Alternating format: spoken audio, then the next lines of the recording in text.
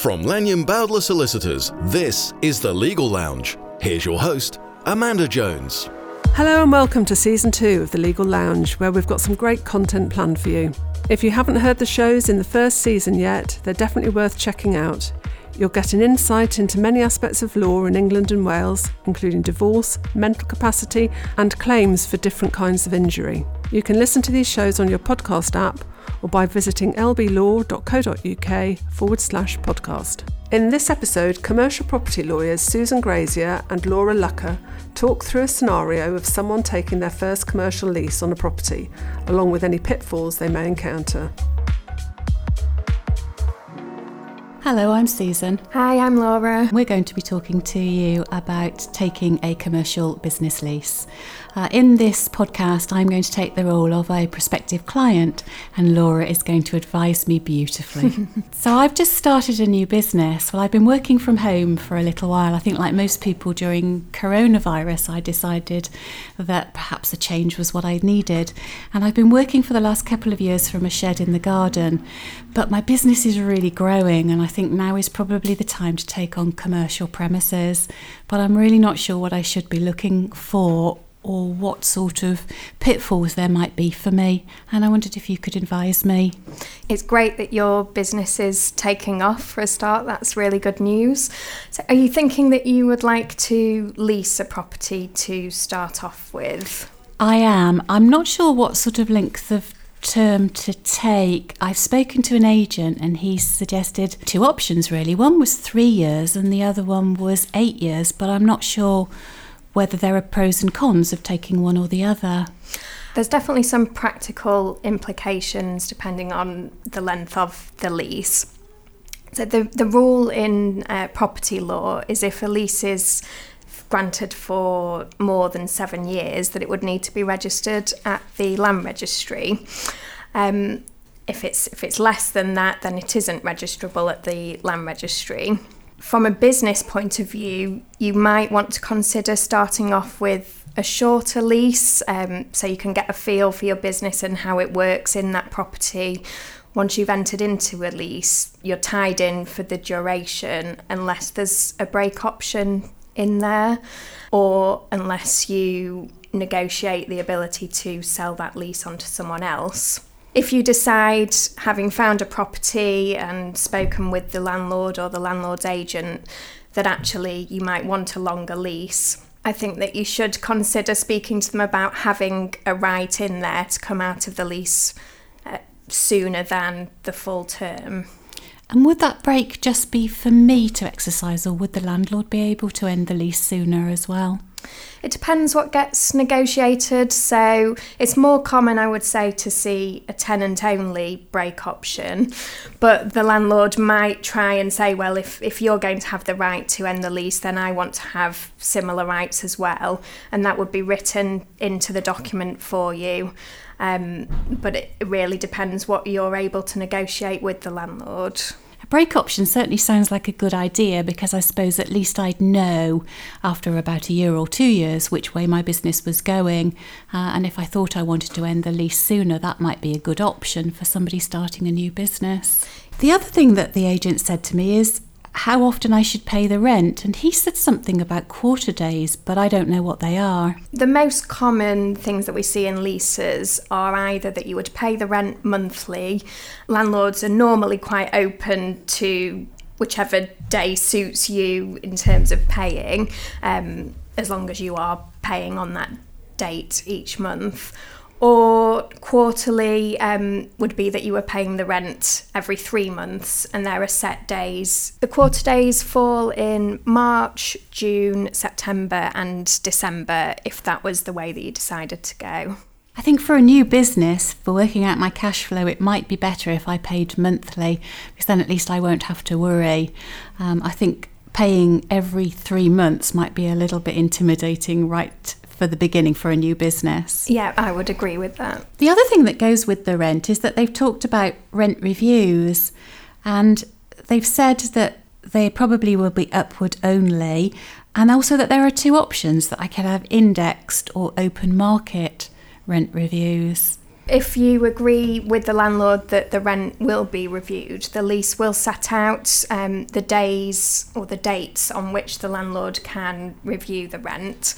And that will depend partly on how long the lease is going to be. So you might expect, if you agree to a 10-year lease, that the rent might be reviewed every 3 years, or the landlord would have the option to review the rent every 3 years. Upwards only is the market normal, really. So if your rent's reviewed and the market hasn't changed, then you wouldn't expect your rent to go down. It would either stay the same or increase. I don't think I've ever come across a landlord that's prepared to accept an upwards or downwards rent review.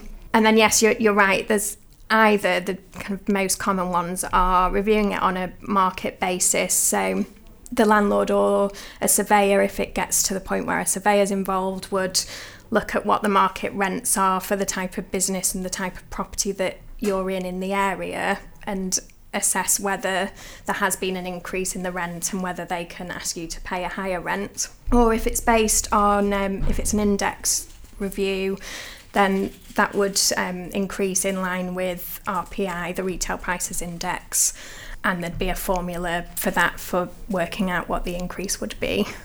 The other thing that I was thinking about, because I'm going to be planning my budget, is whether I've got to insure the building. No, it would be the landlord that insures the building. And that's something, again, that's covered in the lease. And there's various provisions in the lease which sets out the obligations that the landlord has in terms of insuring. But they would recover the cost of that insurance from you. If you're only leasing part of the building, then it would be normal that you would just pay a proportion of the cost of insuring the building, and any other tenants, or if the rest of the building's empty, the landlord would cover the cost of the remainder of the building. I presume, though, that I've got to insure everything, my own contents and my own bits Yes, and pieces that's inside. right. So anything that you own inside, you would insure under contents insurance, but the actual structure of the building would be insured by the landlord. Do I have to repair the building? This, again, is something that's set out in the lease. So leases do try and cover every eventuality, and that's repair obligations are included within the lease. There's different scenarios, so you could just have an internal repairing lease, which means that you're responsible for the interior of the property, but the landlord retains the obligation to repair the structure. Or you might have a full repairing lease where you would be responsible for everything. Depending on the type of building that you're letting, there may be a service charge involved, where if the landlord's providing services, say for example there's a car park which isn't being granted to you in the lease, but you have the right to park in there, the landlord is maintaining that car park, he would potentially look to charge you a service charge for carrying out those repairs, lighting and things like that. And if there's multiple tenants in the building, then each tenant's lease would include provisions in there for them to contribute to the service charge. It's really useful that you've said about service charge, because the building that I'm looking at has a shared entrance hall and shared car parking, and there are some beautiful bits of garden outside as well. So I suppose that's where the service charge comes in, is for the areas that I would share with the other tenants. Yes, exactly that. In terms of repairing again, could I take a photograph to say what the state of the building was when I moved in, so that I wasn't then obliged to put it in any better repair, or am I just under the obligation to repair it? Are you sure you've never let a property before? You're very up on your stuff. Yes, we do see exactly that. So the formal term for it is a schedule of condition, where either you or an agent that you instructed to do so take photographs of the condition of the property. And this is something that you would negotiate with the landlord, because it is limiting your repairing liability. But if the landlord's agreeable to it, you would attach that schedule of condition to the lease, and your repairing obligations would be limited, so that you only had to keep the property in the repair as shown by the schedule of condition evidenced in the photographs. That would probably be really useful, wouldn't it? Because I suppose then I'm just obliged to put it in the same state and not Yes. to have to put any repairs that weren't obvious to me, put those into repair right at the beginning. So I suppose the schedule of condition for me would be the best option. It would, yes. Whether it's the best option for a landlord is another matter, but perhaps I'd need to negotiate that. So I want to use it, I think, to begin with, to make things. That's what I've been doing in my shed.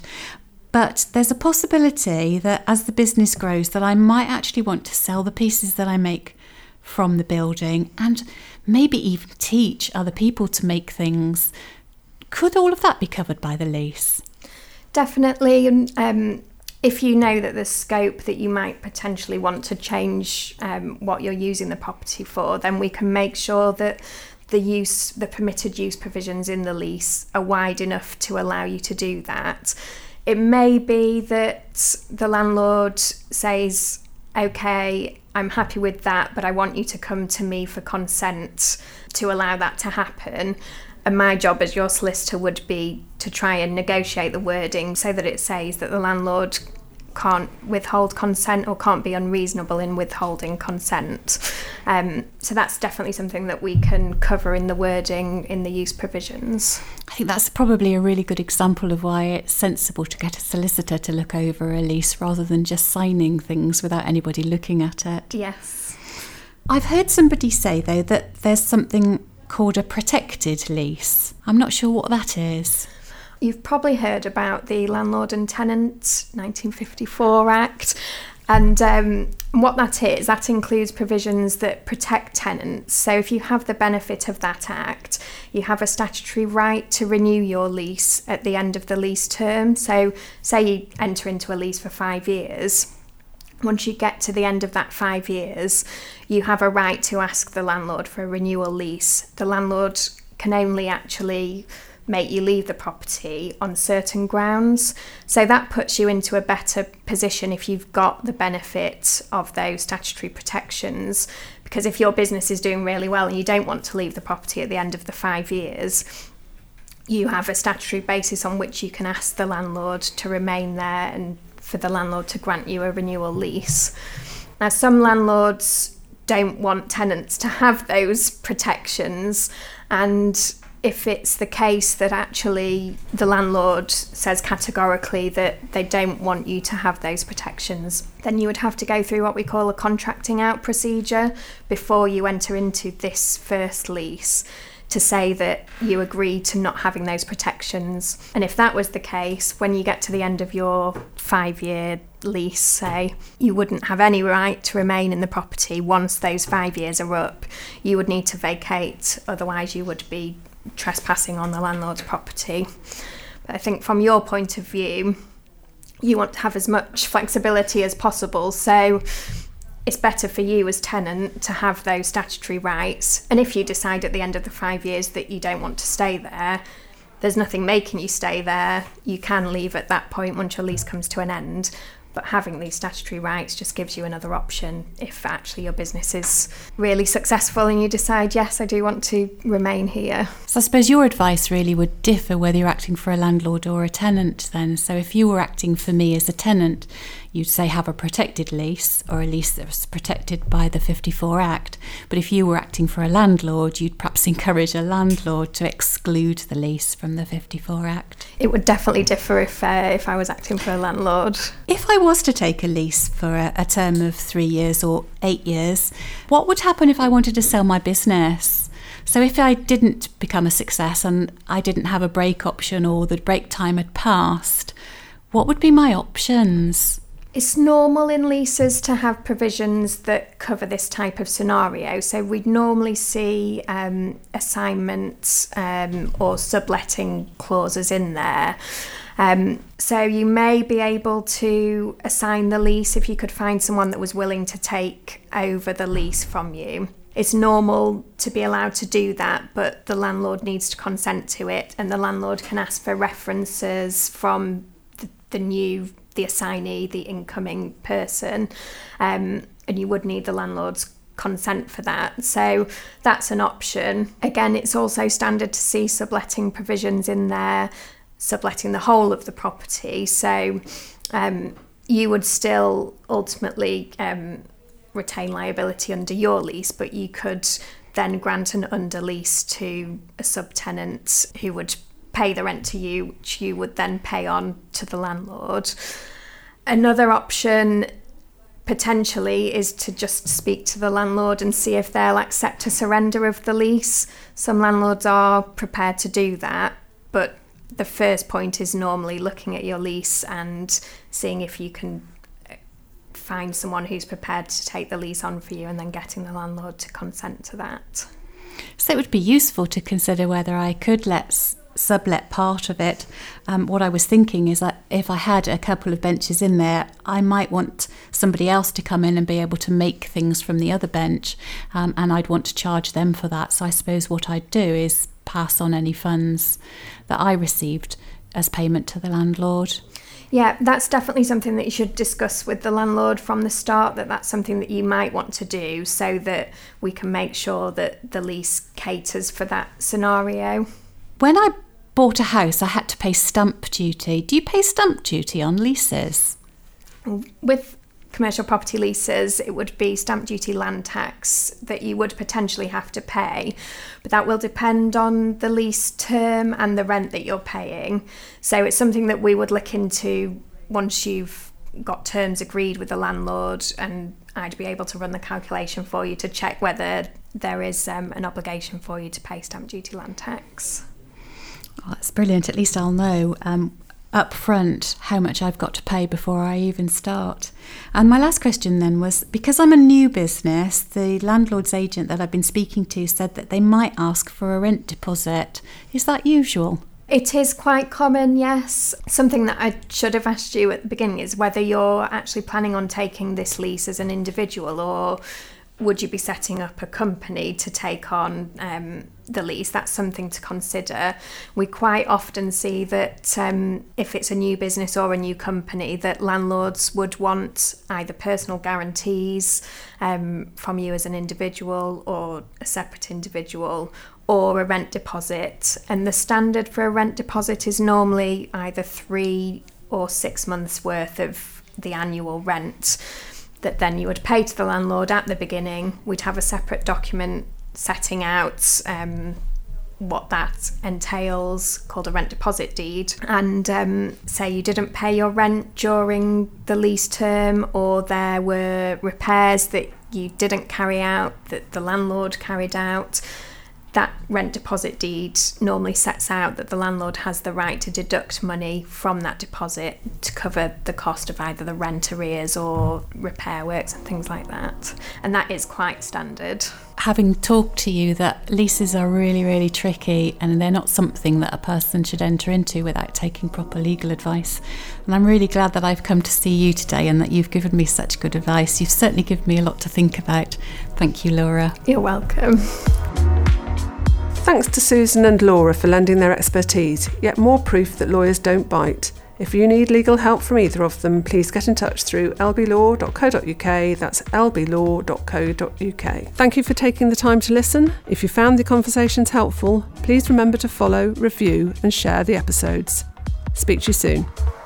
That was the Legal Lounge from Lanyon Bowdler Solicitors. Visit lblaw.co.uk/podcast for helpful resources, and please do follow or subscribe on your podcast app so you never miss an episode.